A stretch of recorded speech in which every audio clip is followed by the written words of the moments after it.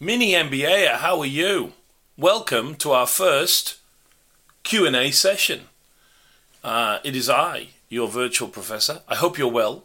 More importantly, I hope you're settling into a good rhythm, yeah? I mean, if you take 100 mini MBAs, they're all doing it a different way, literally. But I hope you found a rhythm that works for you. And the only thing I'd tell you, two things I would remind you. The optional readings are optional. Don't do all of them. They're not, you don't have to. And second, try and get to the end of each week having done the class and the core reading, and you're done. The other stuff you can do later if you want, yeah? And by now, you should have gone into that mode where you're like, okay, this week it's segmentation, whatever, and on we go, okay? So, first two modules out of the way, orientation and research. They go together nicely. This is our Q&A, and as I mentioned in Module 1, the idea is, as we go through each 2-week period, you can at any point jump into the tile next to the two modules, bang in a question, and then I turn up at the end of every two modules and essentially just answer all the questions. Now, I do it on a Friday. It is Friday the 22nd here, but I do it early Australia time. The idea behind that then is we can get it up and onto the network as a pre-recorded thing. Now, many people say, why can't we have a live Q&A? We used to do live Q&As. They don't work as well. By the time everyone asks their questions, it takes like 9 hours, right? Literally 9 hours. So trust us, this is a better format. What it means as well is although we'll drop this usually 10 a.m. every Friday or every other Friday, you don't have to be live for this, okay?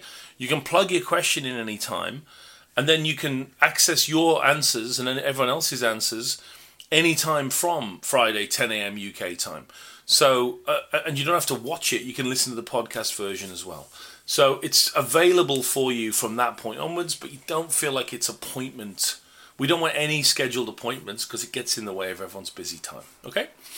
Ask questions about anything you like. I don't care. I don't prep the answers because I don't. It's more fun just to hit them live.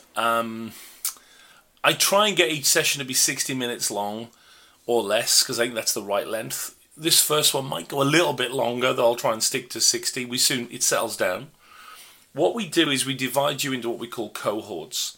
You'll actually see in your web address you're in either, A, B, or C. And the reason we do that is just so we can correctly estimate the size of each group and calibrate it so we get about an hour's worth of Q&A. So what we've put B and C together for you guys for this course. That's about the ideal number of people. I think about 500 people, which will give us what I think will be about the right width and length of questions. That's the only thing that's different, okay? It's just so we create a nice, what's the right word? A nice learning-sized Q&A. If I put the whole class into one group, I think it would go too long. It would go like 3 hours, okay? So, with that introduction, I think we can get going. What do you think? Are you ready? A bunch of questions. Let's start with Marta Trias. Hey, Marta. How do you apply market orientation in the B2B world? It seems much more obvious in a B2C space. No. Obviously, there is an end consumer to satisfy. I see the point of considering all of them, your direct clients, businesses, and the end user. Let's take an example. Say I run a factory that makes fine material used to create car wheels. My customers are the wheel makers who buy from me to make wheels, which then get sold to car makers and finally end up in the hands of consumers. It gets pretty complex. So the big question is, should your market focus be more than the end user? This is a classic question, Marta, and I really should have just covered it in the module, but I'm glad you asked it. Yeah, it does get complex, but that doesn't mean that's not the job. In B2B, and to some degree B2C as well, if you're selling through supermarkets, whatever, here's you and here's your end user. Everyone in the chain you need to understand, okay? If you really believe the bullshit, and it may be going a bit far, even if you're selling you're selling metal to a wheel manufacturer, you want to understand the wheel consumer better than they do, so you have power over them. So in theory, it's everyone all the way down. In reality, in my experience, it's the most proximate customer, the one you sell to, and the final end user where probably that's the most focus. But you're absolutely right, it's a classic question, and not even in B2B, in all markets, everyone down that channel from you, in theory, is a customer and in theory needs to be understood. And there is market power in understanding the end consumer of your customer's consumer. Yeah. Giada, can you share any best practices of companies who successfully shifted from a product orientation to a market orientation? What would you say are the key steps? This question is going to come up a lot, so let's answer it once really well and then refer everyone back to Giada. So, 2 answers. I've included Rohit Deshpande. Rohit Deshpande is a very famous, very smart, very lovely Harvard professor who I remember about 30 years ago, he interviewed me for a professor's job at Harvard. And Harvard is very intimidating, but Rohit is far more. He's so nice and lovely, but so clever. Anyway, I've included a video with Professor Deshpande because he talks about the process of developing what he calls customer centricity. So the first thing, if you're interested in growing it, is look at Rohit's video. It's very, very good. Okay, it's an optional resource. In my experience, there's a couple of ways this happens, okay? The first point I'd make to you is I don't think you can all be Jeff Bezos. I don't think you can make the whole company market-oriented. Give up, okay? My challenge to you is most marketing departments aren't market-oriented. That's where you need to focus, first up, okay?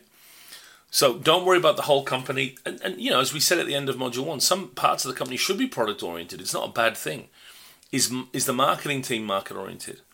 And then the second challenge, Giada, is can you use your data politically within the company? What I mean by that is we tend to get data and use it to build our strategies. The same data can be used to show the rest of the company you don't know what you're talking about. That's not how they think. Yeah.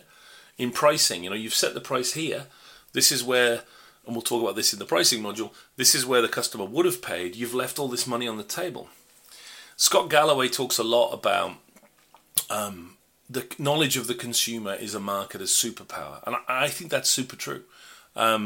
So I think stage 1 is build the market orientation within the team, the marketing team, and then use the data to remind everyone else that we know the customer, let us help you with that, rather than trying to make everyone a marketer. That would be my general advice. Christian, when you say doing nothing is a response, when do you know when this is the right or wrong thing to do? Often we can perceive doing nothing as not being proactive. Do you have an example where this has been a success? A good example, where we decided to do nothing. Yes, I'll give you an example. Yeah, it's a strategic choice not to do something. And often it's the one we don't take because we feel like we have to do something. With Mini MBA, as an example, we constantly get feedback that you want to have social interactions with each other and have events. And we should organise an event in London where the Mini MBA class can all come together and get to know each other. We've never done anything about that because of 2 things. One, my marketing manager refers to it as the hotel pool. Everybody checks that there's a pool at the hotel and they never get in it, right? So people ask, do you do social interaction stuff? And we say no, and they go, But we know that almost none of you will meet up. And the ones that do will do it organically for a beer in a smaller group. So that's an example of us, doing nothing. I used to have a constant, every brand I ever worked on in Australia, whenever we brought in an international marketing manager, they would always instantly say, a good example would be, I'm trying not to give away too much here. When I used to work at Melbourne Business School, we got a series of deans from the universities of the world who'd come in, and because they're American or British, the first thing they'd say is, we need to be big in Sydney. And what none of them understood was that if you're big in Melbourne, you can't be big in Sydney. It's just one of those weird things about Australian markets, right?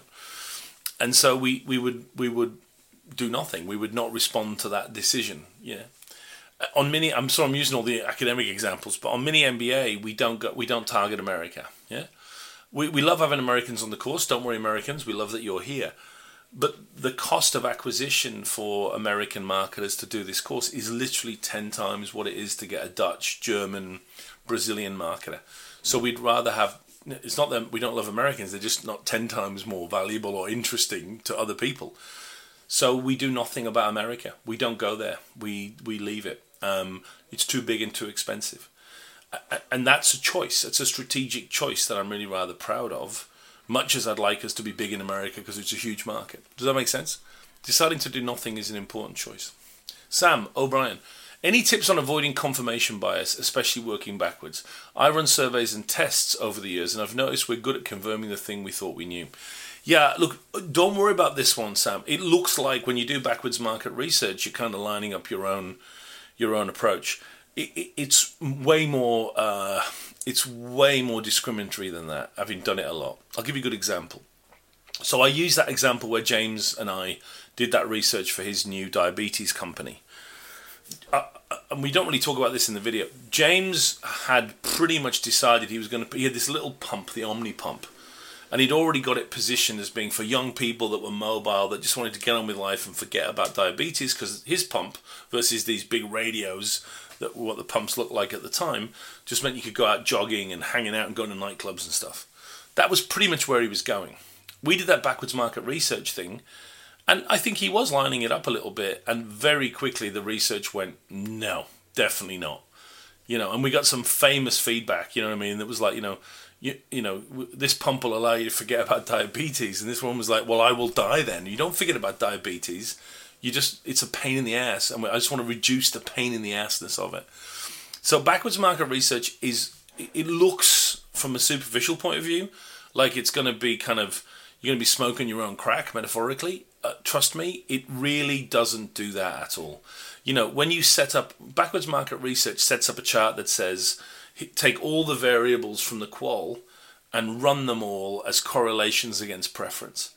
It doesn't matter if you have a favorite there, the data ain't going to play favorites. Do you know what I mean? And because the qual has squared it up in terms of which variables we got that from the market, and the quant doesn't care, all your backward research process does is reveal what's going on in a way that you can't deny. So I know it seems like a concern. Trust me, it doesn't play out that way. Callum, in a tiny SME with 4 employees, which offers a multitude of diverse products and services, you have to wear lots of hats, which to my mind involve different orientations. Often they will be switching from an outlook of sales orientation to product orientation to purpose, depending on who they're talking to. Is this approach sustainable if they sit under an umbrella of an overall marketing orientation, or should a customer-centric approach be taken across the board to ensure consistency? Look, it's a great question, Callum. It really depends, mate. There's nothing wrong with any of those orientations, first of all, right? Whether someone can truly... I don't believe salespeople have market orientation. They think they do. I think they have sales orientation. Product people occasionally, but very rarely, are able to get a market-oriented perspective. They're so into the product. That's not a bad thing, right? So whether you can multitask is a difficult one. I take your point that with 4 employees you kind of have to. By the time you get to 7 or 8, someone can do marketing and you can specialize. Meg Thomas, you mentioned that organizations may have a myriad of orientations, sales, product, etc. Can you elaborate on this with some examples? What could a marketing team do to encourage market orientation in those teams? So back to my earlier answer, Meg. So in a product development team, they will probably try and claim they're market oriented, but they're not. They're looking at it from a product point of view. And I don't think that's a bad thing at all, right? The pricing team ultimately don't feature marketers and are all about looking at competition, costs of goods, and profitability, right? I don't want to make those teams market-oriented. I mean, I do, but I don't want a sales force to become market-oriented. I want them to be sales-oriented, yeah? What I want from and I'll give you a good example of that, right?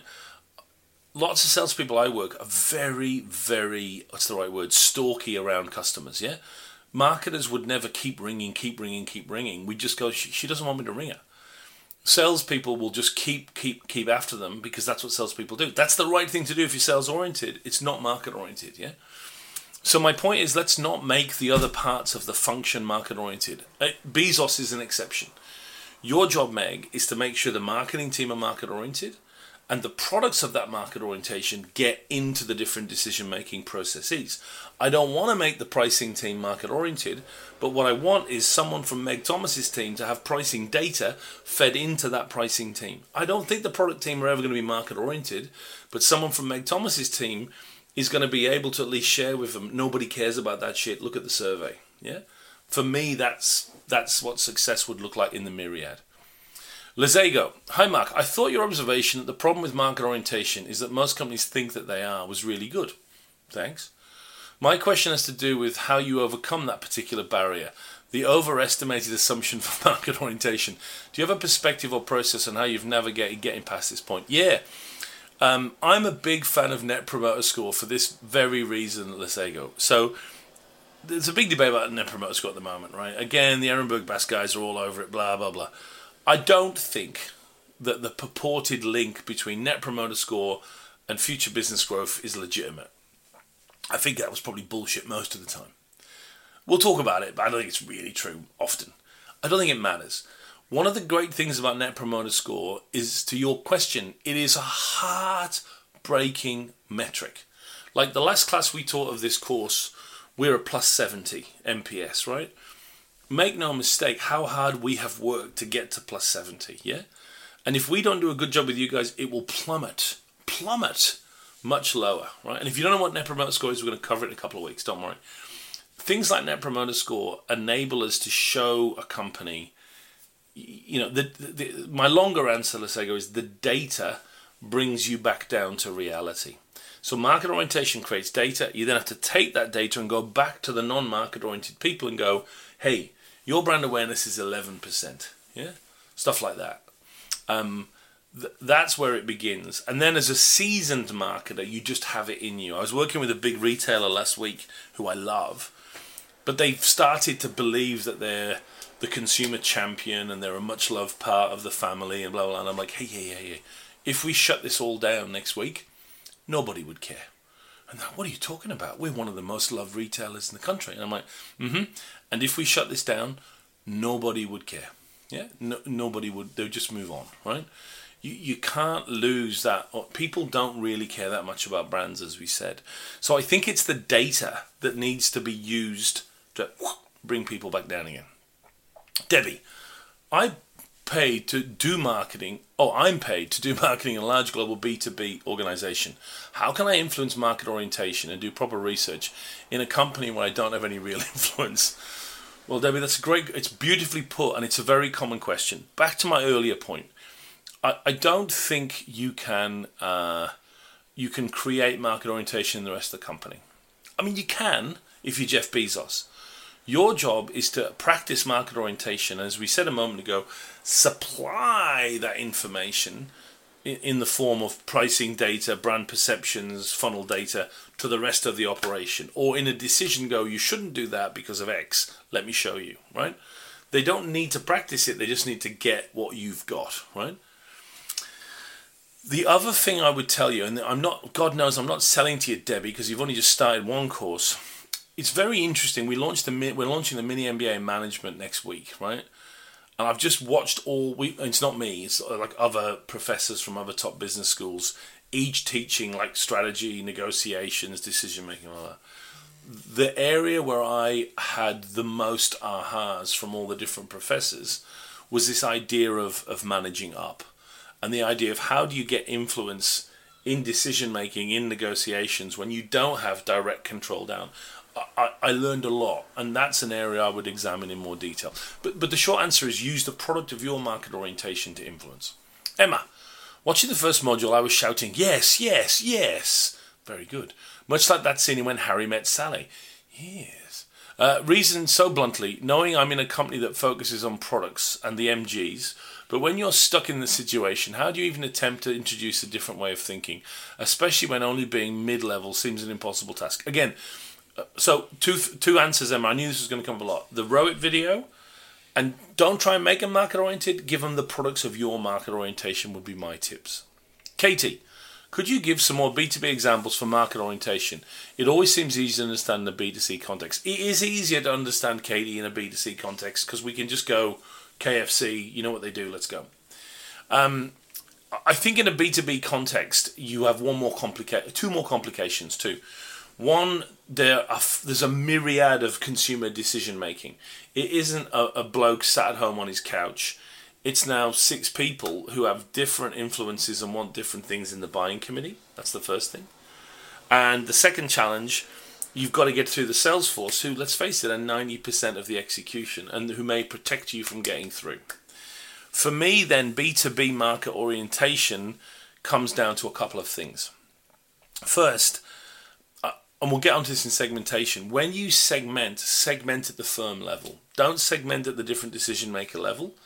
It's very hard to get market orientation at that stage. So what I always say is segment companies, and then when we choose a certain target group of companies, market orientation dictates then you understand the buying committee inside and how they decide. So that's what you position to. That's a really important part of it.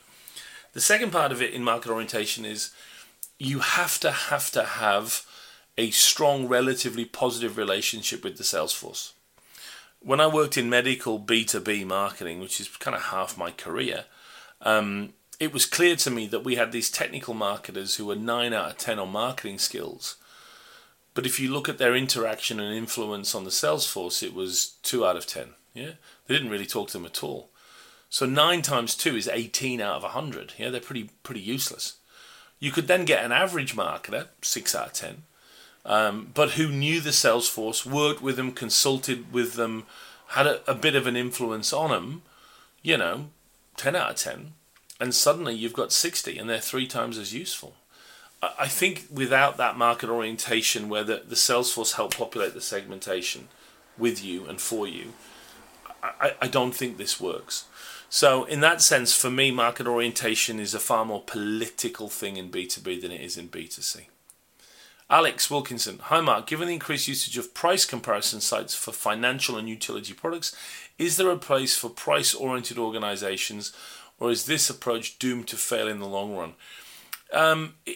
No one's on those comparison sites, Alex, that wants to be on them, I think is the fair summary. Price orientation is just commodity management. And look, there's nothing wrong with selling a commodity. Well, there is 2 things. Your margins suck. And if the key point is, if someone comes along with a slightly cheaper product than you, and they will, you're gone, right? Because your only claim to market is, we do this at this price.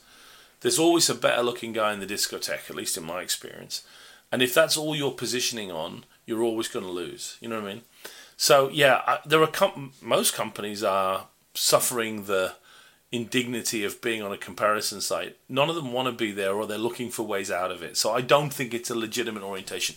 What you're describing isn't price orientation, it's a commodity play. And we spend our lives getting out of that because commodities aren't very profitable and they're imminently replaceable. Ekaterina, you use terms consumer and customer interchangeably. I know. In CPG, FMCG organizations, they are very different phenomena. I know. Consumer being the end user, customer a retail partner through which the product is being sold. Do you consider this distinction important for other industries and overall marketing discipline? It is in FMCG. It changes from industry to industry, Ekaterina. I'm sorry, I know from a sort of P&G Unilever point of view, consumer butters their toast and customer sells them the toast. I do understand that point. It's just that in other industries, customer is and consumer are used more interchangeably. And even in luxury, we always went after client because we felt it was something different again. So generally speaking, you're right. Especially in FMCG, there is a customer that buys but doesn't consume the product, and then a consumer further down the chain. And it does bear repeating. Hannah Ward, do you think it's possible to get valuable results from a focus group that you have to do online?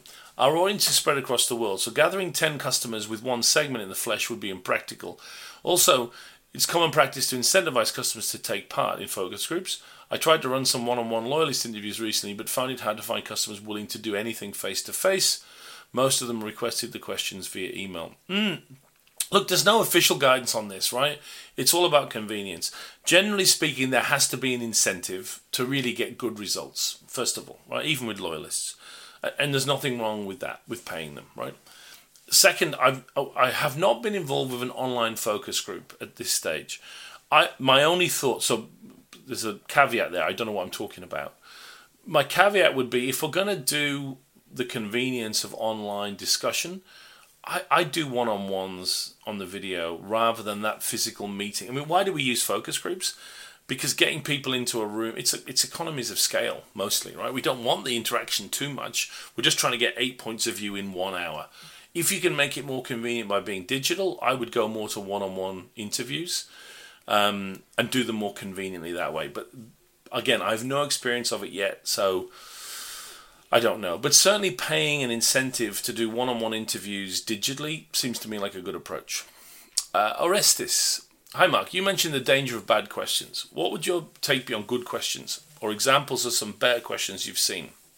In my experience, the best questions, particularly attitudinal or behavioural, are the ones that lead to actionable answers. By the way, loving the module. Good man. Look, I think that I didn't want to get too much in the weeds of questionnaire design. It's a whole new world. But what I will do, so we'll do some follow-ups, from your questions. Kantar do a really brief online class on designing surveys. Let me put a link to that because I think it's really good material and it will help in your quest. Marta, one more question regarding the B2B world. How do you see ethnography taking place on digital B2B products? There is a guy called Rob Kozinets who created a thing called netnography, which is basically ethnography done digitally. And he's been doing it for, 15 years. I'll put you a link to Kozinets in my follow-ups as well, because Kozinets is good. And his point would be, yes, you can do a digital netnography in B2B. I love ethnography in B2B. I don't know about digital, but he does. Katie, I work for a marketing comms agency. We often receive so much data to analyze from clients. How would you go about extracting what matters? I'm not sure that it's an impossible question, but sometimes it's hard to know where to start. The place to start, and it won't help you, Katie, is in the questions themselves, not in analysing the data. So if you look at that backwards approach, Katie, it's not about how you analyse data, it's how you approach literally generating it in the first place. I think once you have a mass of data, there's not a lot you can do. And to my point in the class, you find yourself in a room going, what does this tell us? Nothing, right? The trick of backwards market research, which I encourage you to explore, is in the initial generation of the data. Now, how you train clients to do that, that's a different question. Debbie Marlowe, thanks for introducing us to backwards market research. It makes perfect sense to know what you want answered. It really does once you get it, right? And it's even better. I mean, it's one of those things where you think, oh, that's good in theory, but when you do it in practice, Debbie, it's even better. Trust me. I'm trying hard to imagine what the question slides would be. Can you share examples so we know where we're heading? Well, that's why I put Mark and James go backwards, okay? So if you look in the extra material, I tried to find an example where I did it for a client and the client let me, because he's a mate of mine, the client sort of let me put the stuff in there. Have a look at the interview we did, because we talk about the whole process in practice there. That's the place to start. I can't share the whole thing because it's confidential, but there's enough to get you going. Martin, hi Mark, on your point, qual before quant, that totally makes sense for an existing product or service where you have some pre-existing audience data. How would you go about it if you start on a new offering and have a rather blank slate to work with? What would you do in case you have a quant panel first to help you inform your qual? And if not, how would you define your focus groups? Look, Martin, my point is, if you want the fancy name for it, it's called the hermeneutic circle, right? Qual to quant to qual to quant. If you wanted to start with quant and then move to qual and then keep turning, it's still fine. It's just that initial quant is often a little bit weak. Yeah, so you can use your quant panel, do a bit of exploration and move to qual and start turning. That's fine as well. It's just if you're going to start somewhere, I would say start with qual. And same goes for new product development. Don't start, you can start, as I said, with a complete, hypothetical product development idea. The sooner you can get out and just get some qual insights and start turning the wheel, the better you're going to be. Oh, Marco's in with a big one. Okay, Marco, I have 3 questions. The Morton scale, it's mentioned in the video that you like the Morton scale and you used it yourself. What do you see the minuses would be for using this scale, if any? For example, questions like, we are more customer focused than our competitors. I feel this is a hard question to realistically answer due to many reasons. Yes, but Marco, it's a scalar questionnaire, which means those questions were developed by a very high scientific process. They're hard to answer, but the answers, when combined with the others, give us the most predictive measure of market orientation. So this was built by, far smarter quantitative scientists than me. The downside is you haven't got benchmark data until you measure it 2 or 3 times, or you've got an industry database. But nonetheless, the scalar questions, it's from the Handbook of Marketing Scales. It's a proper scalar questionnaire. So those questions are hard to answer, but their structure is very deliberate. Number 2, alternatives versus competitors. You've mentioned the consumer-centric companies should look more at alternatives versus competitors. I see the value in that way of thinking, but can you clarify this on one concrete law, the share of voice versus share of market relationship, as these are calculated with companies choosing the category and competitors. Have you seen in practice that these calculations are made by alternatives, which will then give different views of where the company stands? I haven't, but I tell you what, Marco, that's a really good point. In fact, it's so good, Marco, that despite the relative weakness of your first question, your second question, Marco Mikes, gives you question of the week. You win a small car or a holiday to Greece. That's great. I mean, what's my answer? I've never seen anyone do it. They use the traditional standard category competitors. Is that a fundamental flaw? No. Is it a weakness? Yes. You make a great point. Number 3, fonts, Pantons, and a consistent look and feel. Here I'm referring to a specific part of your article. Look at your brand from the customer's perspective, not the other way around. I just want to get your thoughts on this, or just to confirm what you're aiming at here. In my experience, one of the most important things in every brand's touch point is that people understand what brand is actually promoting the product, as you mentioned in the salience part of the same article. This is why consistent look and feel is crucial for a lot of brands. Did you mention this just to emphasize that the consumer does not care about things like exact color? Yeah, that's my point. I mean, I spent yesterday working with a very large brand on a specific Pantone and a specific font and an angle of their font. So I agree it's important. But when we turn it around from the customer's point of view, they're not really picking up on it as much, even though I think it's a good driver of salience. Alex, in quant, good work though, by the way, Marco. You win that middle question's a zinger. Hi, Mark. In quant, how much value should we place on prompted responses versus unprompted? How much should we approach the use of 2 question styles when working backwards? Yeah, I agree, Alex. I'll put a link to the Kantar stuff that covers this as well. I think it's really important in a lot of questionnaire design to work off what has come from an unprompted source. So what we mean by that is, what's a good example? When you do consideration, so which brands would you consider? It's really important to give them a list of brands that came out of an earlier question, such as awareness. You know, when you think about shaving, which brands come to mind? 1, 2, 3, 4.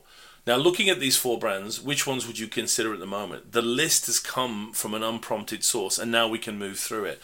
I think it's a very important part of it, Alex, and I think you have to be very cautious when we give them a prompted list that we aren't introducing stuff that isn't important. Pedro Campos, thank you for the class. Such a nice start. I have one question about product-oriented companies. Are we able to say that Pantene by P&G is a brand that operates in that model, given the amount of products they are constantly launching? I know that P&G is not product-oriented, but Pantene is a brand that just seems to be closing gaps with different products rather than innovating and bringing real value. Maybe, Pedro, but again, I don't think product orientation just means launching lots of products, yeah? It means how they approach the whole challenge. So I can't comment. I can. Anything that comes out of P&G, it's going to be market-oriented. Sometimes launching lots of products is filling gaps, as you say. They can still be market-oriented products, even though they're gap fillers. Jenny Inch. As marketers, how do we start to shift a well-established mindset in a business, e.g. in sales or product-oriented business? How do we show proof of the benefits of market orientation? So this is the common question, Jenny. No pain in asking it. Again, Deshpande video and using data rhetorically are my 2 answers. Debbie Marlowe. What are your thoughts on putting employees before customers? The scenario, a new business model is being set up and the culture will be developed on an employee-first mindset. Can this be equal to having a market orientation? I believe Richard Branson in his Virgin days focused on employee satisfaction, as satisfied employees would then keep customers happy. Is this the case? I've seen a lot of this and I always feel a little, you know what I mean? It runs against market orientation to say employees come first because they're being paid to be in the business. I think the short answer to your question, Debbie, is in service-oriented businesses where the employee frontline is such a huge part of the business, you probably do want to put them first because they drive so much of the customer experience. However, when we start getting into, automotive, where the service isn't important, I suspect then customer orientation should be more at the fore. But I've seen that stuff before, and it is mentioned a lot. Roz Bowman, I'm assuming some methods that tech now offers for market research are also accepted methods at the ethnographic end of the scale. I'm thinking about consumer-created video diaries and also video surveillance in homes. Absolutely. It sounds fishy, but the amount of Insta videos I see made up from kitchen cams. Are there any case studies of these uses and also any key watch-outs? It's not as common as you think, Roz. I've used it several times to watch people watching advertising with their permission. And it has two advantages, right? One, it's just pure data. I did a lot of work on how people actually watch ads versus how experiments are done on people watching ads. And so we got permission to go into 6 different homes. We put little cameras in, recorded it all. And the advantage, first of all, was we weren't there. So with ethnography, normally the observer has a big impact on what's being observed. There was still an impact, but far less, because people very quickly forgot the cameras were there. Trust me, we saw shit that they definitely didn't think, oh man, there's a camera here. They quickly forgot because it was their living room. The other advantage of it I found in ethnography was you can then do, what do they call it, something play. Anyway, you can sit down with, in this case, the family, and you can show them video of their own behavior and then sort of auto-track so what are you doing here? And what is this? And they go, oh, well, this was this. So they can almost comment on their own behavior, which doesn't happen when it's happening live as much, like in shop-alongs and things like that. So yeah, I think in theory it's a brilliant idea. I'd say stuff like Instagram videos are probably more a secondary data source, but using video and digital video to track things is something we should use more of. Debbie Marlowe, in the sample size part of the market module, the example given is the market split of 20% telescope, 80% binoculars. Can you give some examples of how to get to such a basic starting point in the market, and how accurate does it need to be? If we're not certain on the basics before we're in the territory of guessing and a pointless exercise. Yeah, this is a common question. To get the overall market size, Debbie, you can be pretty approximate. So you can usually find some secondary data, which will give you enough of a population number that you can create it, yeah? And it really doesn't matter that much at that early stage of the process. I'd say to you 90% of the time, Google's going to give you like if I'm going after diabetes again, people with diabetes in Australia, I'm one click away from getting some data point that tells me the total population. And that's true, bizarrely, in most cases, and it will do. You know what I mean? It will do. Very comfort within precision at that level is fine. Craig Fawcett, hi Mark, I'm enjoying the material so far. Good. On backwards market research, how would you encourage both marketeers and research partners to keep an open mind? For example, in a beverage manufacturer, the marketer decides they want to launch a new variant. They could set up the research to show that this is a good idea, but actually, consolidation of their existing offering might be a wiser choice that has not been considered. And then, even if the research shows a new launch to be a good idea, the team may focus on a new flavour when a new size or healthier variant might be better received. I guess how can we avoid tunnel vision? There's two different things going on there, Craig. So one of them is the strategy needs to come after the diagnosis. Yeah, what you're describing at the top there is a company jumping straight to a strategy. So the point of diagnosis is study that to develop the strategy. Don't start with a strategy and kind of then shoehorn it into the market. That's the first point.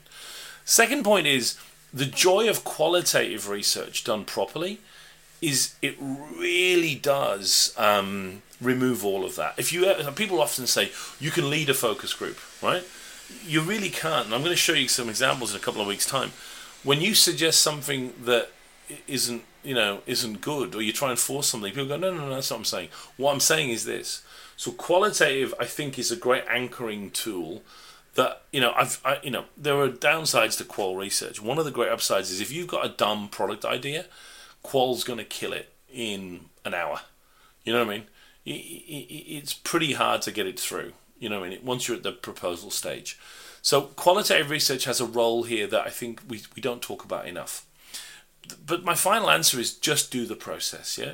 Market orientation to research to segmentation to targeting sets up, I think, then this is a target segment who want this. Then you can suggest new flavor but also other things.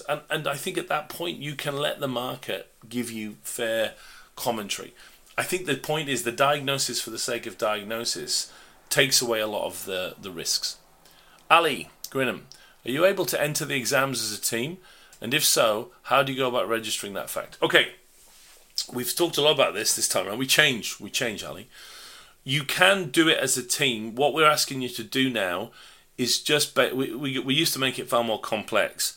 We just allow you to collude with others, and you all can submit either the same exam or you can vary it slightly from your teammates if you disagree. So you work on it together. There's no collusion issue, and then individually you all submit the same exam, or you can tweak it a little bit on the side. But work together is fine, and we won't get to the exam till week 9. So cool your jets. Angela Murphy. The question, how hard should I push back on management who resist the idea of doing our own research? The context. This month I started a new job at a B2B software company that has traditionally done almost all sales through distributors and resellers. This setup has resulted in us knowing very little about the customers who buy and use our software. Only in the past year has the marketing team set up proper tracking of inbound leads. So far I've seen a lot of qual research from different departments, but it's very limited. There hasn't been any quant research to support any of the findings. Armed with the confidence from the first 2 mini MBA modules, I've explained to my boss and his boss that the qual we have right now might not be strong enough to inform a strategy. Spot on. I sense their immediate resistance to us doing our own research as they encourage me to just come up with something even if we don't have all the info. A part of me obviously wants to insist on some decent research, so we don't waste the next year going after the wrong segment. But on the other hand, this is the first time in the strategic role and I don't want to step hard on toes. Any advice? Yeah, you're getting a big signal, Angela, that you've tried your best. Qual will have to do, and you need to move forward. The only good news is Qual on its own has weaknesses. We'll talk about them in future modules, but it isn't it isn't like just going to market with nothing. So my advice is, from your boss and your boss's boss, step off. Do it with the best of the qual data for this year and build a little bit more trust and come at it again next year from a quantitative point of view. Yeah, it doesn't have to be perfect. It'll be good enough. And you have good qual, right? Ben, and one more thing. You can always go back and retest some ideas qualitatively as you go. Ben de Castella. On brand tracking, have you seen any companies successfully move from traditional tracking metrics like awareness and consideration to the Ehrenberg Bass endorsed approach built around category entry points? While the latter makes sense when you read up on it, it's more complex and requires a big education job for stakeholders who can't be asked with the finer details and just want a big number to shout about. It looks like your tracksuit platform tracks awareness consideration. Where do you stand on it all? It's a good question, Ben. I'm a big fan of Jenny Romaniuk, first of all. I like her and I think she's great. I'm a big fan of category entry points. I think so for those of you not on top of this, and you're allowed not to be on top of this, so normally we queue with the category. When you think about airlines, which brands come to mind? That, when you think about it, isn't how the consumer brain works, because we don't start with airline and then we move to brands. We start with, I need to go home for Christmas to Scotland, right? And when you queue it with a category entry point like going home to see your parents at Christmas, suddenly British Airways and Ryanair are there, but so is Greater Western Trains and hiring a car and whatever else. So what it does is it starts to reveal the 4 or 5 major ways that you might be in the market for a plane or champagne or footwear. And so it makes a lot of sense. The problem for me with it is it's a completely different technology. So the funnel, if you think about it, when you look at it from a sort of salience category entry point of view, the whole top 2/3 of the funnel becomes that model instead. Not that there's anything wrong with that. And yeah, with tracksuit, for sure, they do it in the traditional way.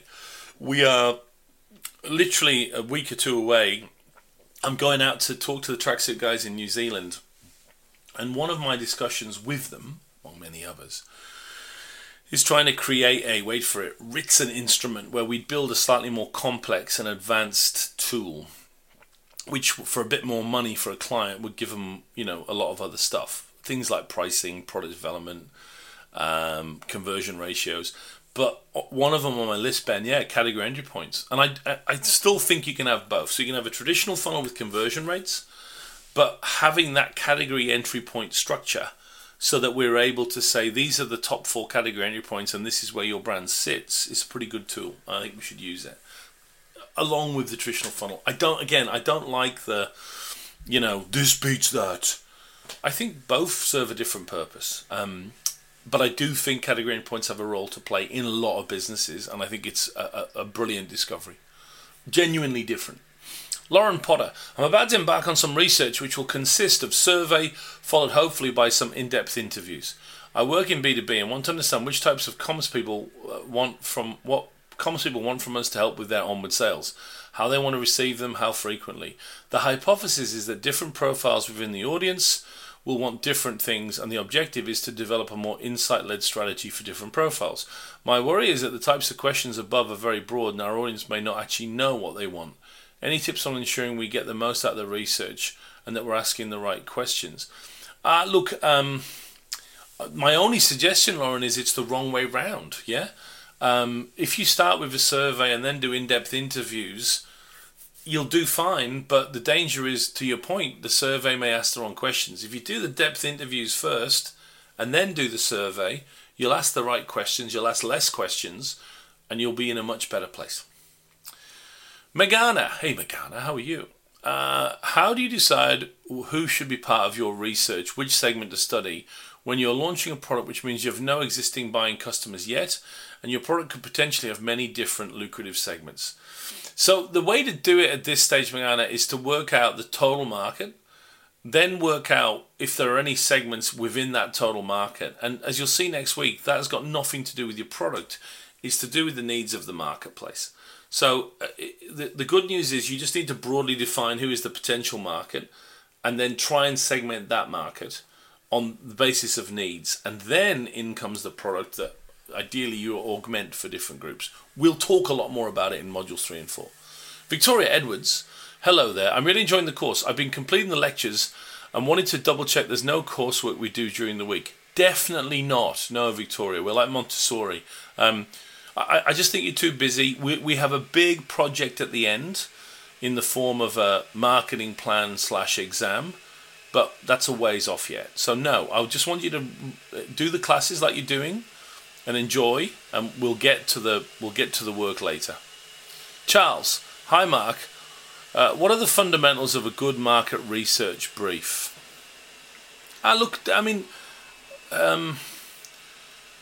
It's a good question. I've never been asked this, I suppose. I'll give you my personal answer. I think the caliber of marketer you are, and most people on the courses, means the brief should almost be a badly written questionnaire in Word format that the research agency will now turn into an instrument.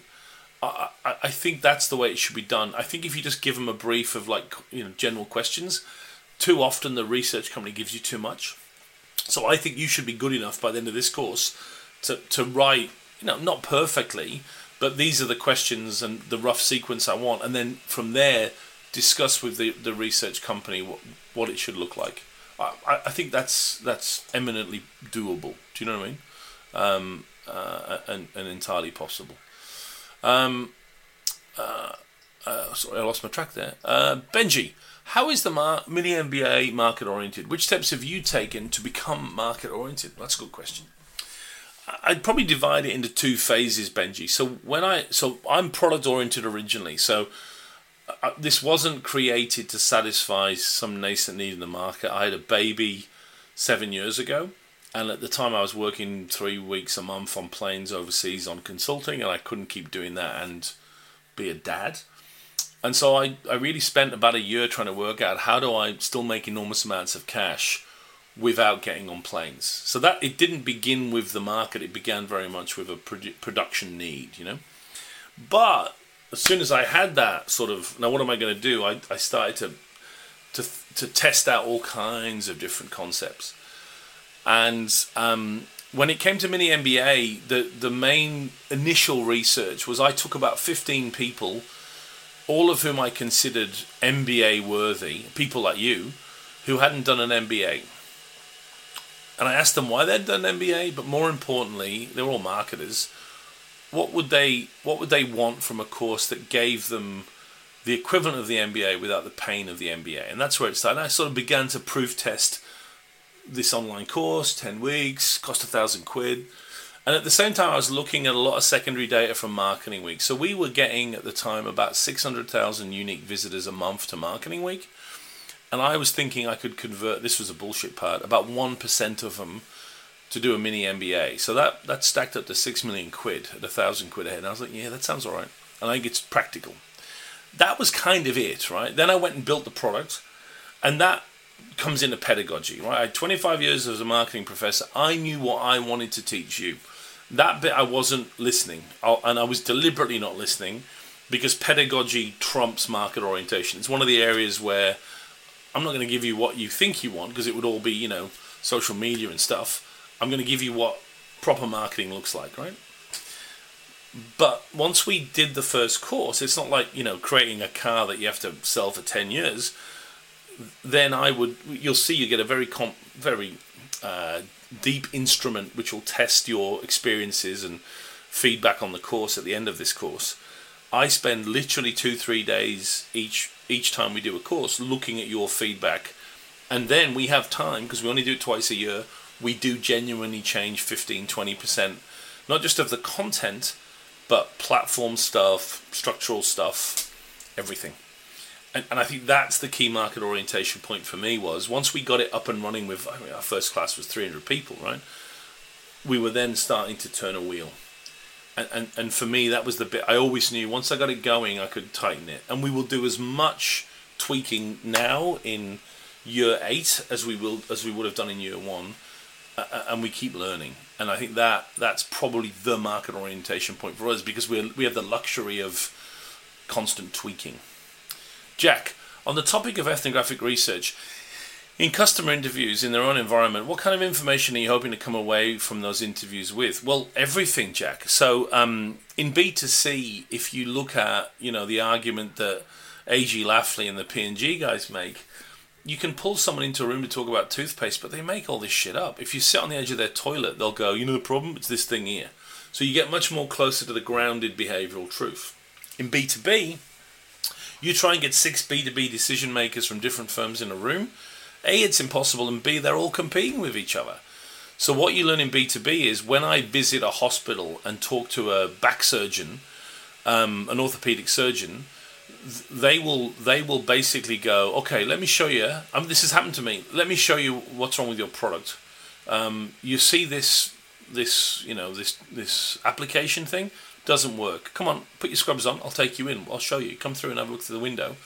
And 40 minutes later, we got spurting and oozing, and he's like, look, see? The guy's like, oh, see, look, see, it doesn't work as well, because look at the spurting, look at the oozing, right? And come back out. I'll introduce you to the head of surgical practice. She told me this the first time round. Sue, talk to him. You spend 5-6 hours, and you're like, holy shit, we completely missed the point. Getting it grounded in their world means they speak much more openly, they show you stuff, and you see the big picture. And for all those reasons, ethnography converts everyone that commits to it, I think. Siobhan Sharp. Often when senior stakeholders are panicking or wanting immediate sales, they just want tactics and don't believe either investing in long-term market strategy or even being market-oriented to understand what's going on. What advice would you give for persuading other colleagues? Again, it's the great question, Siobhan. I mean, you're all making me think like we have to go and interview a few people that have done this, right? I'll work on that. Look at the great video with Deshpande in the materials. He does address this a bit. And then I don't think you can get these guys to be market-oriented. I do think you can use data to kind of stop them in their tracks. Ankit, hi Mark. How to approach market orientation as a challenger brand in a category where competition is already market-oriented and already invests heavily in it? Yeah, it's not something that's differentiated, Ankit. It's not like they already do it, so we can't do that. You just have to do it too, and hopefully discover a separate place to play. But it's not like it's not a competitive factor. It's something every company has to have in order to then work out what's going on. the analogy in military strategy is just because my enemy has a great map doesn't mean I'm not going to use a map. I've got to build one too, David Mosley, really enjoyed the conversation with James in Mark and James Go Backwards. One point that hit home was both of your exhortations to write your own survey questions. Yeah. How do you recommend we can learn to be great at this so we can have the confidence once we slice up the data, we'll have everything we need? Do you have a process or resources? Yeah, so I'll give you a link to the nice Kantar course. But remember, David, both me and James, when we write those questionnaires, they're shithouse, right? They're not great. Then we've got a good market research agency that will go, what do you mean? Okay, I got it. We can create this into a little applet and it'll ask this like that. Is that what you want? So it's we still need the research agency to translate it, but we probably would have had 28 questions badly written, and it does turn into about 28, 30 actual questions better written by the research agency. The Kantar course is good for that. Philippe Crump, if you're in a market where you're selling to a small number of large government organizations with only a handful of decision makers, but a wide range of influencers from consultants to authorities, are there any steps you take outside of what you've described in the market research module? If so, what are they? I mean, the main one is ethnography, and then Philippe, we're going to talk about other stuff later in the course which is very relevant, right? Things like touch point analysis, net promoter score. Yeah, for now it's fine. There'll be more in the course, as you'll see. Alexandra, share of search regarding market share. Are there any learnings regarding FMCGs or general observations reflecting the input from Les Binet, a new way to track advertising and brands? And is this still like the 3 years later, or are we on another digital level to track things and get reflections? Where are we in 2023, and what are the trends of tracking? Look, it hasn't changed that much. I mean, Les's talk is 2 years old, is it? I think I've included it because it's still the best resource, and I don't mean, right up to now that you can have on it. And if you want a share of search data point, that talk covers everything. And finally, Feng Chao. One question regarding the Morton scale mentioned in Module 1. How do you interpret the results? Is it just a case of if your score is less than X number, you're not market-oriented enough? And then if you're not market-oriented, how do you go about changing it? Yeah, it's a very good question. So I've talked many times about whether we could get all you guys to fill it out. So we'd have like a relative database. You could find out if you're good or shit at the different things. We should do that. In the meantime, though, the best way to use Morton is to get it. I've used it this way. You get it once from a client before you start improving market orientation in a big global client, and then you remeasure after 6 or 12 months. That's partly to see, right. You can use the initial Morton scale to measure where are the relative weak points when you do correlations to performance, etc., and country by country comparisons. But its real strength is in year 2. We still aren't seeing very big commercial impacts of improving marketing yet because it takes time. But look how much the market orientation has improved, particularly in these areas where it was especially bad. That's the main relativity at the moment that you'd use it for, if that makes sense. Eleanor, hi Mark, how would you suggest educating the business on market orientation when the business thinks they're listening to their consumers already? In a bigger business, the marketing team could invest in educating stakeholders. However, in smaller businesses where marketing team is normally under-resourced, how would you approach the challenge? I wouldn't educate them. Again, same answer, Elena. I wouldn't educate them on market orientation. I would educate them on your knowledge of the market when they make decisions in their field. I think that the Jeff Bezos thing is a little misleading. He was the CEO, right? He built the company. He was able to create the whole company consumer-centrically. We can't do that. I've never seen that in clients I've worked for. I want the marketing team to be market-oriented and then use your resources to help the other departments when they're making their decisions. Mark Pierce, say you were joining a company that was product-oriented. What advice would you give to persuade the senior management of that company to reevaluate their thinking and influence a shift to a market-oriented approach? There's a couple of classic ways to do it, right? The first way is showing them their definition of competition is totally different from what the market is considering. That's always an aha moment. The other area where I've seen it happen is pricing. We'll talk about pricing and pricing data. It's not hard to get. And when you show them what the price could be versus what they're charging, that's a moment that would work, Mark. What else? What else have I seen work? There's some data that we'll talk about in a couple of weeks' time, the 95-5 rule, where 95% of your total market isn't buying at the moment. And you can show that with data, and that has a big impact. So there are certain points, we'll get to them in the course, that demonstrate you don't know about the market and I've got the data, where you can get that influence going. Tom, Silk, in your presentation, you seem to use the words consumer and customer interchangeably. I found it helpful to distinguish between the two. For Coke's, customers might be defined as their distributors and retailers rather than consumers.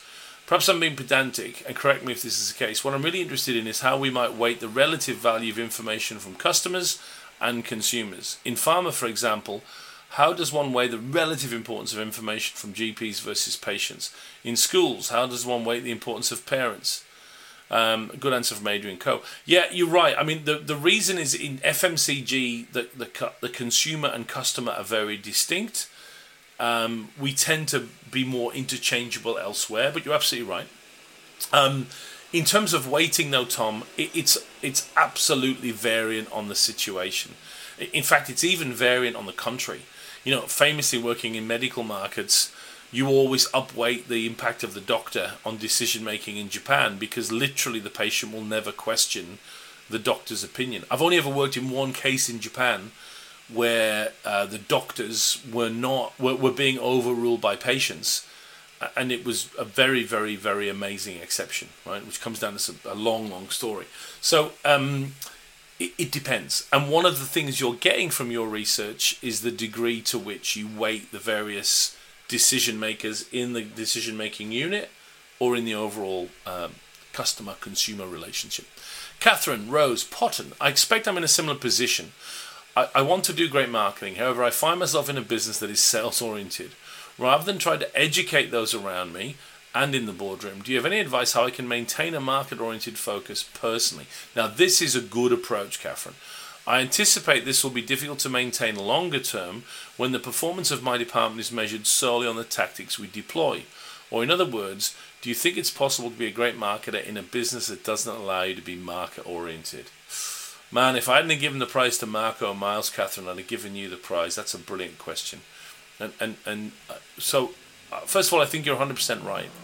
And I not only do I think it's possible to be a great marketer in a business that doesn't allow you to be market oriented, I think that's what most marketers do.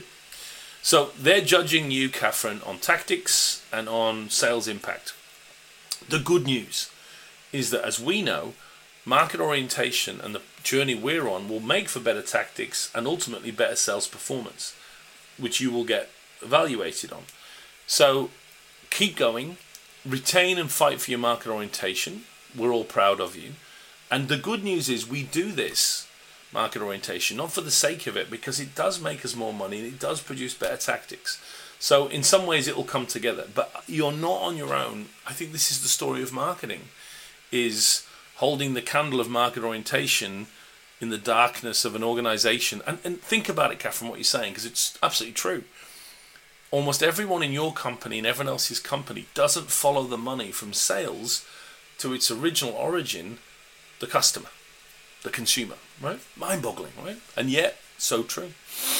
Michael Hardeman. Michael, regarding going backwards, from the content lecture, it seems to me creating a long-term view, understanding where you want to go and which decision you want to take are important. The main question is how you come to this situation. How do you know which topics to go for that you want answered? As sometimes with customers, we are marketers are also in the dark.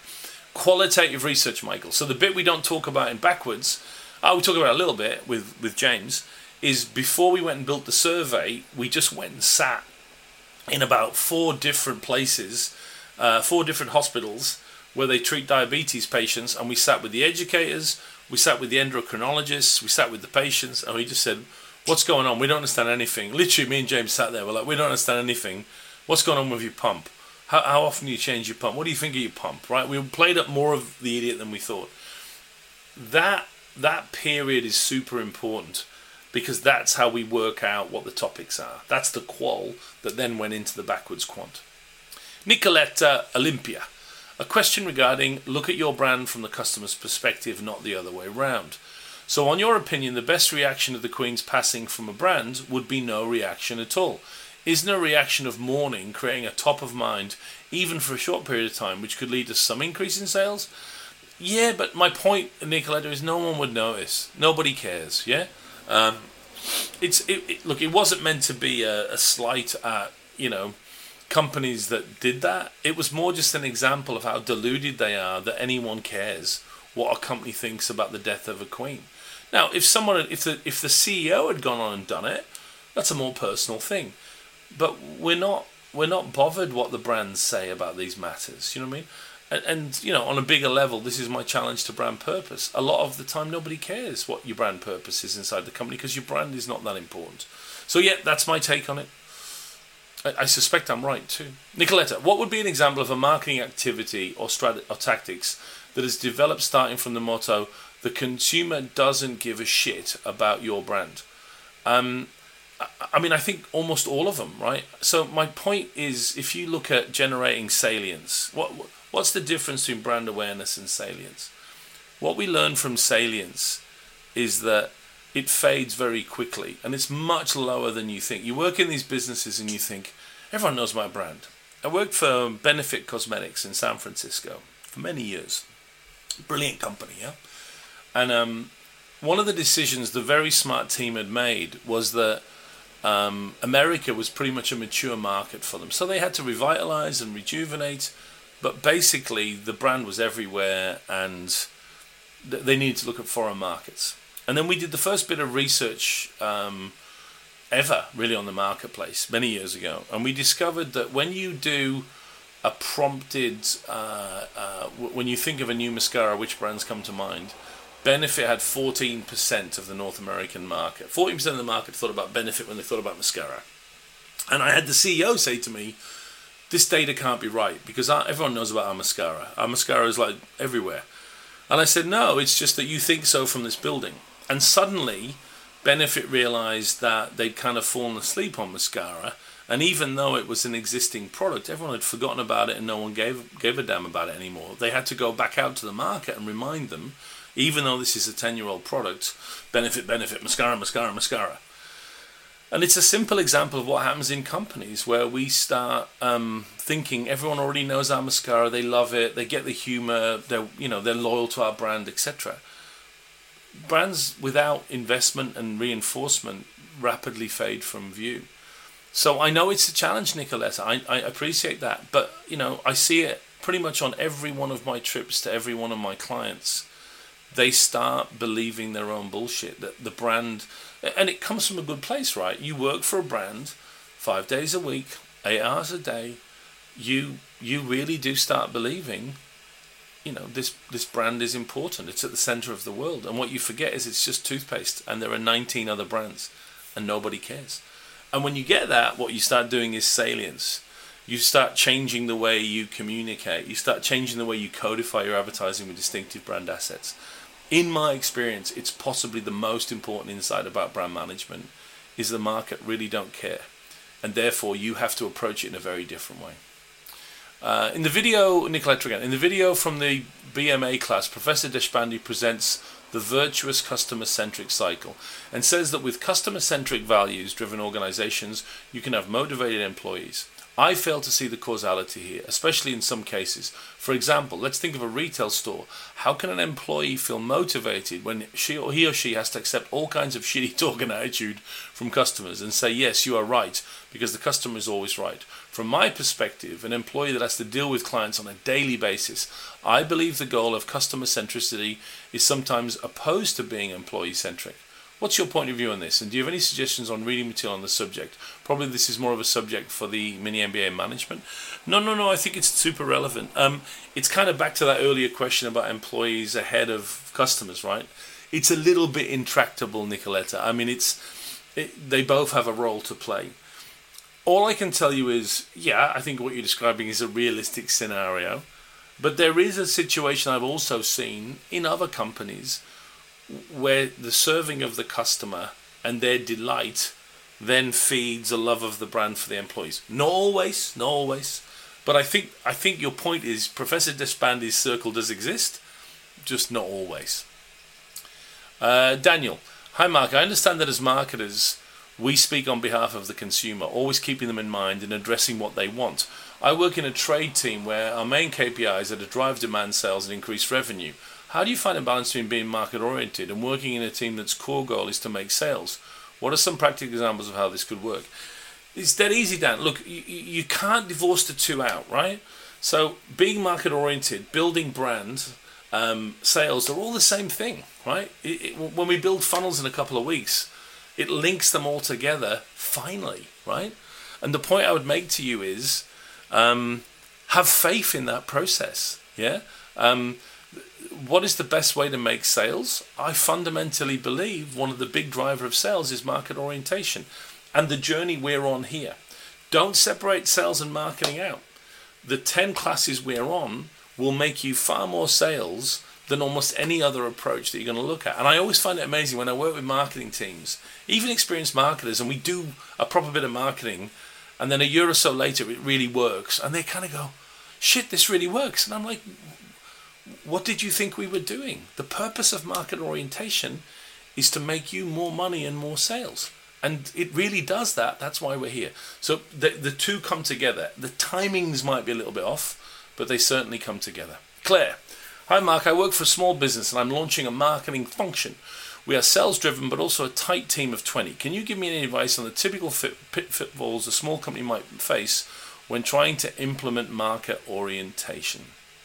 Yeah, look, I think the main one, Claire, is you're going to get sucked into what I call tactification, if you remember, and communification, and you're going to miss that point that, to begin with, market orientation isn't about you, it's about the market, yeah?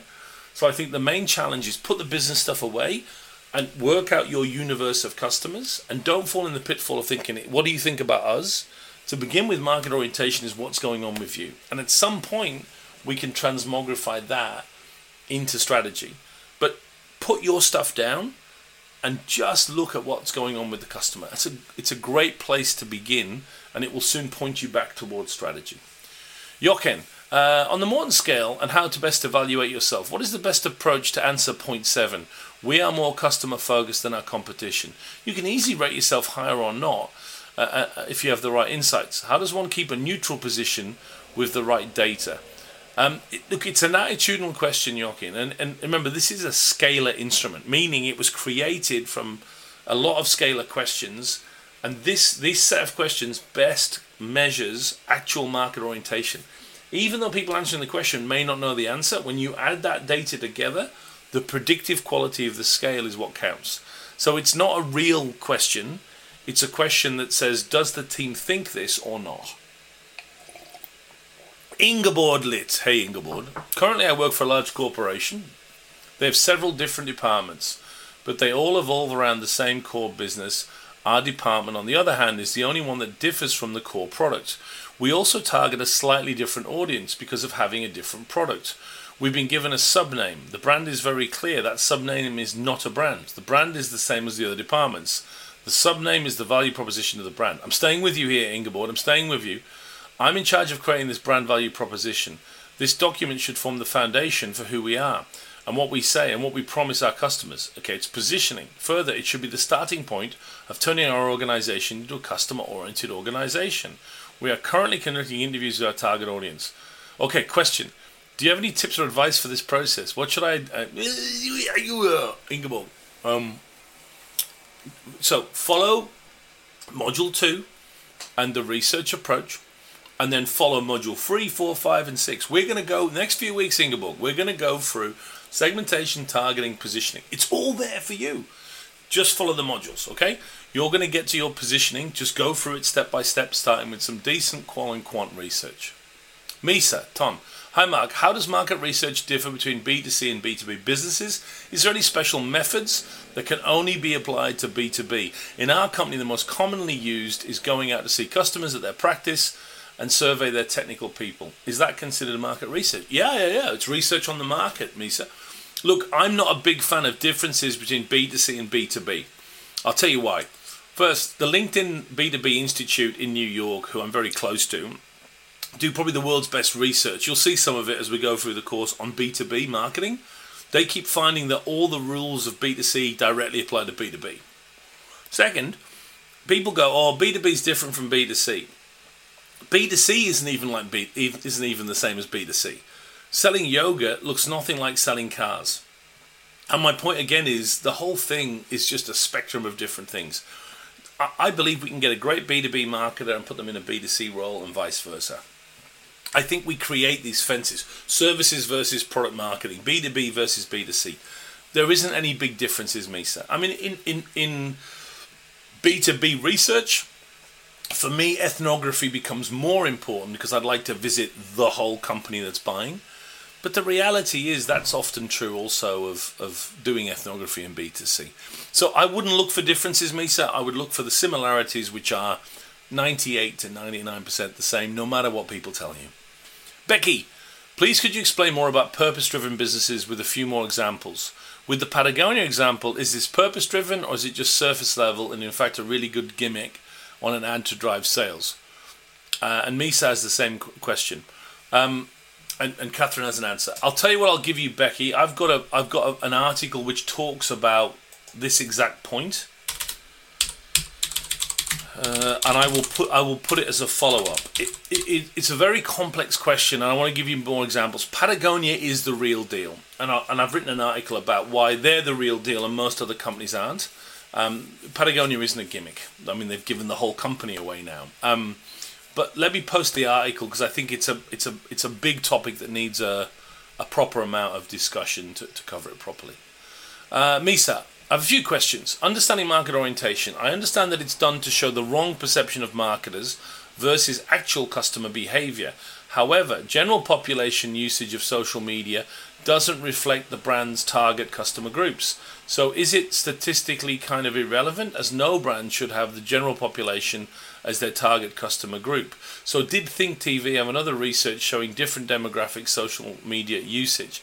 Yeah, they did, Misa, but I think you're sort of overthinking it, right? The point isn't. The point is that the marketing industry, when they have to guess what the market is doing, they use their own behavior. That's the point, right? Number 2, marketing 180. How does this differ in a B2B context? It doesn't. Does the brand and service of one company differ to the next? No. So the 180 is always different, right, for each company. But again, looking for differences in B2B, there aren't any. Market orientation is just as important to B2B as it is B2C. I guess one implication is there are different decision makers, so different 180s, right, with the CEO versus the chief technology officer, but the process is the same. Number 3, purpose orientation. Would you say that purpose orientation would only work in social enterprise? Thank you, Water. Who gives a crap? No, we're seeing it play out more and more in other companies in various different ways. I think, again, the point is it doesn't have to be a total orientation like who gives a crap, which, again, is half commercial to my knowledge, right? It's another orientation swirling around the company that they have another further purpose driving what they're doing other than just making money and da-da-da. Emma Thomas, I'm really enjoying this course. I have 2 questions. I work for a company that I am highly focused on the positive social impact it has on people's lives. However, these people are not our customers per se. They are the end user of our products, consumers. Sure, they're not the ones buying the service. The buyers, I would say our customers, care somewhat about the positive social impact our service has, but are making purchase decisions based on boosting recruitment, retention, costs, etc. I've pushed back against this view to categorize our customers as the people purchasing our service and marketing to the end user as an influencer. Is this the right approach? Should I be treating all of them as our customers rather than splitting them into more or less important categories? No, I think that's part of the game, Emma. I think you have to work out the total channel and then who's most important in the process in terms of making the decision for your product. So I think what you're doing is absolutely right. It's just working out what the relative influence is. Number 2, what would you say are the best routes for intelligent sharing? How can I get data out more widely and change established views and opinions? Look, it really depends on the organization and the culture. Mickey Drexler used to have a speaker in all of the GAP's offices and he would broadcast the data. It's sometimes presented in annual format. I can't give you a single answer. The irrigation depends upon the field, right? I think data, the 2 pieces of advice. A great chart is a wonderful thing. And also verbatim quotes from customers or even better, the video from customers shared at a corporate forum can be a show-stopping moment. Don't summarize the data. Oh gosh, what have I just done? Don't summarize the data too much is my point. Just use it, use it. Laura, I found your Burger King example really interesting, but I'm wondering, what is the best approach to take when you have no influence over pricing, product, or footprint growth? Is market orientation still the best approach? And when I say no influence, this is because all those things are set outside of the organization. It's not a matter of getting in the right meetings. I'm with you. So first of all, it is possible, if you ask McDonald's or KFC, to have an input into footprint, pricing, and product. I think the key point, Laura, is you're not going to ever have control of those things. I do think you can have some input. When we talk about pricing, which for me is the one to focus on, there are a couple of massive call-outs that no one else will do if you're not involved. And that's where you have to try at that point to say, can I just show you the price data or how we might present the price? I think when we get to that, you'll see a place where you can maybe have influence, but not control. Laura, a question on bridging the gap between what people do and what they say they do. Is ethnography the only way to understand buying behaviors, or is there secondary research available that does this? Do you really have to get in there and do it yourself? No, there's a quantitative way to do it, Laura, as well, which is you use what's called unstated or derived behaviors. So I can ask people in a survey, how important are the following 5 things in your decision? People just don't know. They give you bullshit answers. Or I can measure the 5 variables, and then I can look at how much those 5 variables correlate to a brand's preference. So the more I think a brand is environmental, does my preference go up or go down? So that's another way of getting at it, using what's called unstated behaviors. Alexander, I enjoyed your lecture on market research. I want to know your views on hybrid methods, surveys which integrate open-end responses into code frames using AI or quant-style analysis of human reactions and expressions. Do you see this as meaningfully disrupting the battle? What might this mean for marketers, and how we plan to evaluate research? So, yeah, it's exciting, Alex. Here's my point, right? So, not taking away from your point about AI, right? I'm still dealing with most of the marketers on this class. Good marketers aren't able to do any research or aren't able to feed that research into pricing, right? So, although this is exciting, it's also a massive distraction from the fundamentals of just doing research and having it influence decision making. And for me, that's where we go wrong so often. We're looking at the future and AI, and we're not even doing the basics well. So I still think it's a distraction, but it's an exciting distraction. I'm speeding up because I'm conscious we've got 8 minutes left. Oliver Lewin, great start, thank you. I was left wondering why so few organizations adopt a market-oriented model, given it seems to offer greater purpose. Is it something that new brands embrace but struggle to maintain? No. It's not even present in those. I think the point, Oliver, that you're struggling to find is, in order to be successful in business, you need 2 things: a product and a sale. We're always going to be the third wheel. Jennifer, what do you think about creating personas to document insights about your customer, specifically what really matters to them? I love it, as long as it's data driven, and we'll talk about it in the module next week. Pete Sampson, it seems more popular than ever to be purpose-oriented. Even many marketing and PR firms call themselves purpose-driven. What do you think of this trend? Is it a genuine shift? I'm going to publish my article, Pete, which says it's a bit of both, but mostly bullshit. I'll do it in the follow-up materials. Greg Williams. Hey, Greg. I work in a sector where sales happen through distributors and therefore have very little or no impact with the end customer. Following the first 2 modules, I was wondering on how successfully to implement a customer-oriented approach, truly understand their needs. Are there tools to find customer databases in a specific sector? Yeah, you can get panels of customers. The point again for you, Greg, is you've got your immediate customer. You have to understand them. Ideally, as we said in the module, you've also got to understand your end consumer and ideally understand them better than your end customer.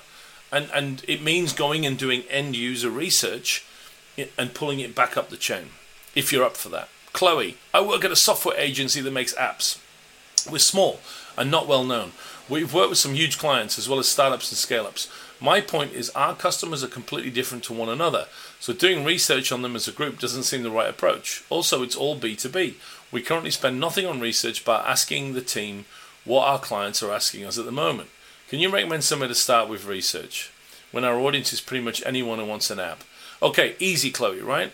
And I like Adrian's point too here, is I would just go and visit your 10 customers, give them an hour, buy them a coffee and say, how did you get to know about us? What are you using from us? What do you think about us? What can we do better? Why are you still with us? Just learn from the existing customers and take it out to other customers. You can start there. Harry Hunt. Hey, Harry. I work in a home care company, and the majority of our customers don't know what service they need from us because people don't tend to even think about having care until the moment they need it, which is often urgently and unplanned. Therefore, with the market orientation module, it got me thinking, how can we ask customers what they want when they themselves often won't know the answer? As we're a personal service, we have regular service reviews, and this is a great opportunity for me to tailor those review questions. Yeah, Harry, I think a little bit like mini MBA, you don't have to worry about that. I think what you do is you talk to people once they need your service on what market orientation is, how can we make this better once you need it, yeah? And that's a bigger part of market orientation than the sort of preceding step. So yeah, talk to existing customers once they're using your service, not to make it better, is a legitimate use of market orientation. Angela Bracken, in the YouTube interview as part of the optional reading, the statement was made, customers purchase your brand because they have a relationship with the company. How does this translate in the example of a fresh fruit brand that is a consumer-led brand but sold via grocery outlets and not direct? The consumer isn't aware of the master brand or company behind growing the apples. In the absence of a B2C e-commerce site, the majority of sales are reliant via grocery chains. So understanding our customer is to understand the grocery customer. Kind regards, Angela. Yeah, so Angela, I'm with you. If you're just selling private label products through Coles or Woolies or wherever it might be, then absolutely your direct customer is pretty much it, right? I would still argue, if you really want to go down there, understanding what consumers want from your category of fruit could be a useful way of doing more interesting stuff and having some leverage over the big guys. But otherwise, yeah, that's it.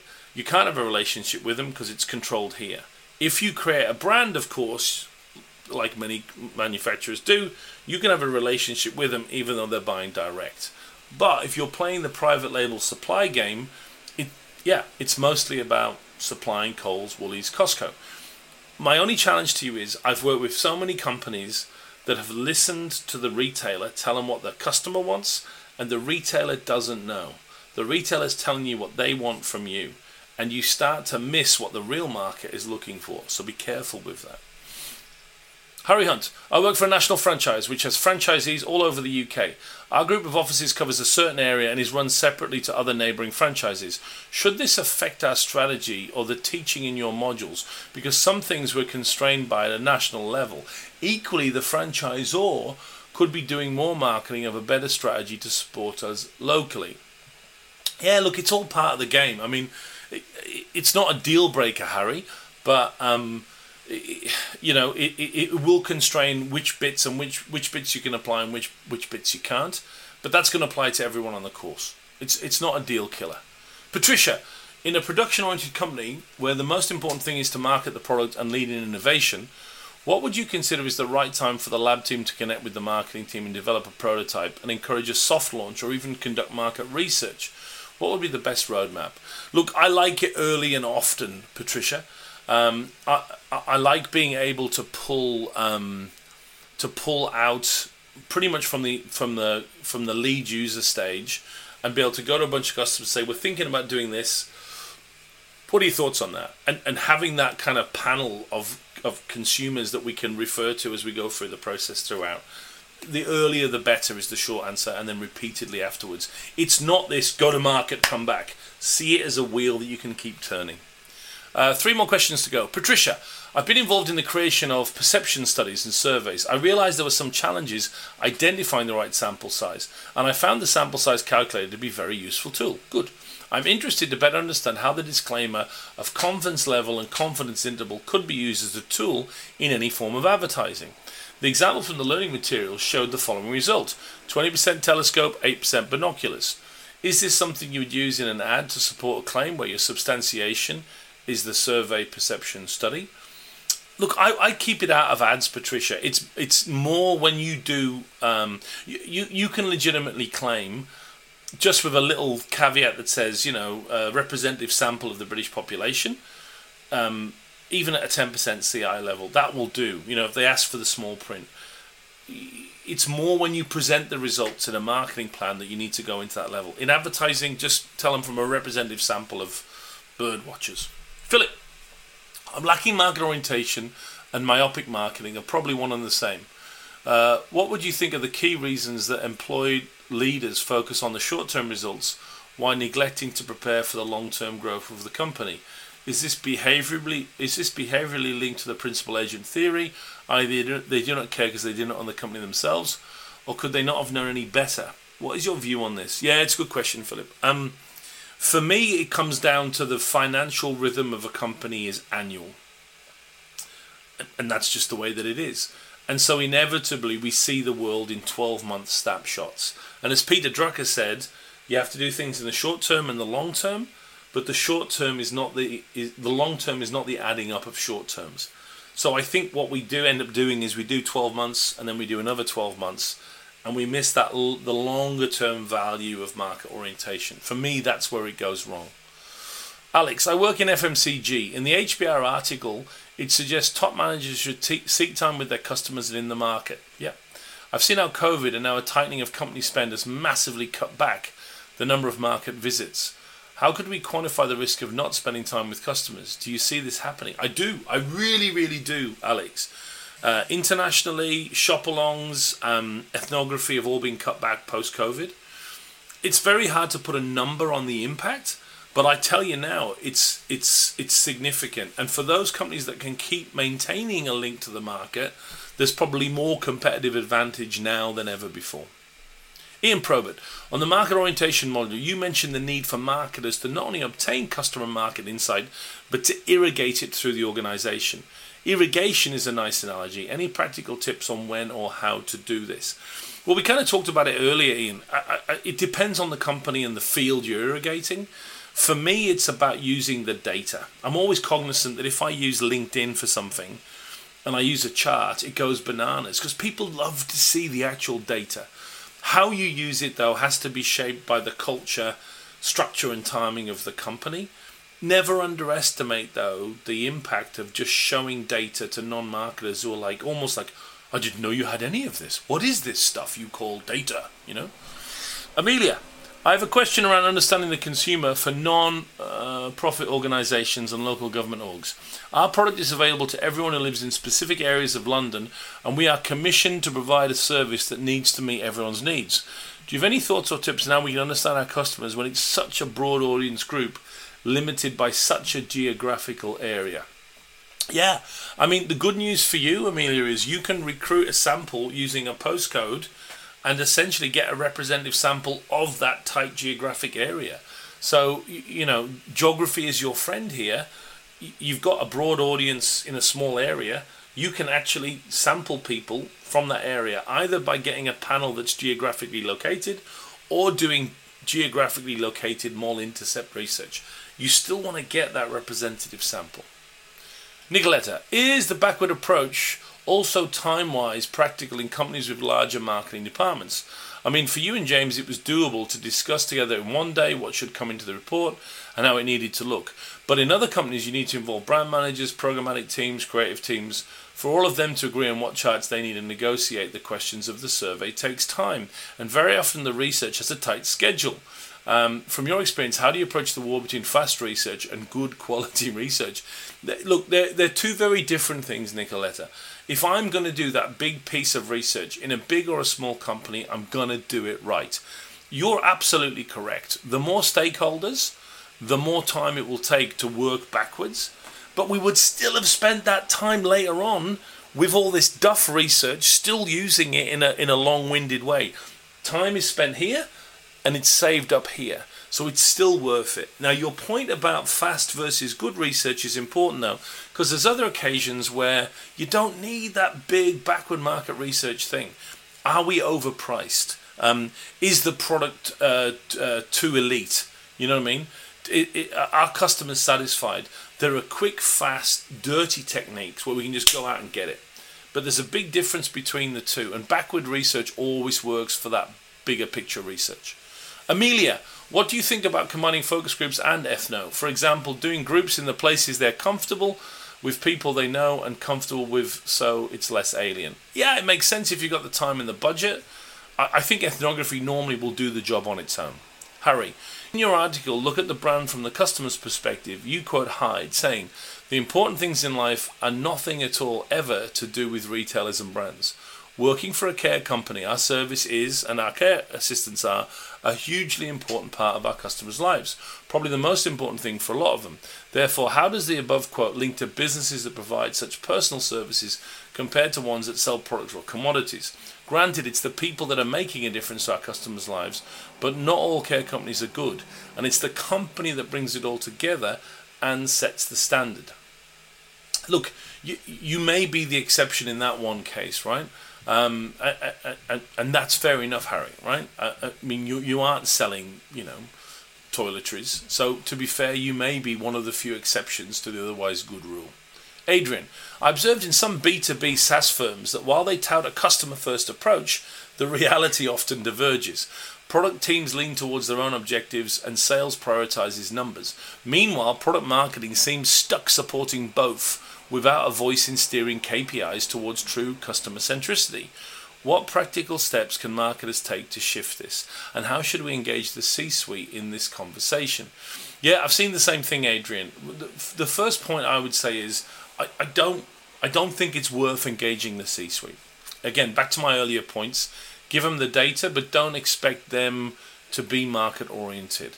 I think the role as the third wheel in this process is to say, okay, you have this great product, you have these great sales projections, let me be the reality check with the market beneath. And I think that's the role that we play. I don't think anyone else will ever get market oriented, but I still think we can be involved and provide an important perspective. Adrian, again, I absolutely see the value in capturing insights about how customers perceive our brand at every touch point. Some companies have shifted customer success to customer experience, while others task marketing with surveying. Even CMO titles are evolving to include experience. What do you think is the best approach to gather these crucial insights? We'll cover it, Adrian. We're going to talk about touch points in the product module. There's a lot of things in touch points that I think we need to cover. Let's do it in the product or service module. Generally speaking, I think it's I would put everything into the touch point model. And often the touch points that we don't think are important are the ones that have the most impact. We'll see that. Stuart, hey Mark, thanks for the course. It's been awesome. It's not over yet, mate. My main question, how would you suggest introducing and educating the business on market orientation and investing in market research? Same answer, Stuart. It's a common question, doesn't mean it's not a good question.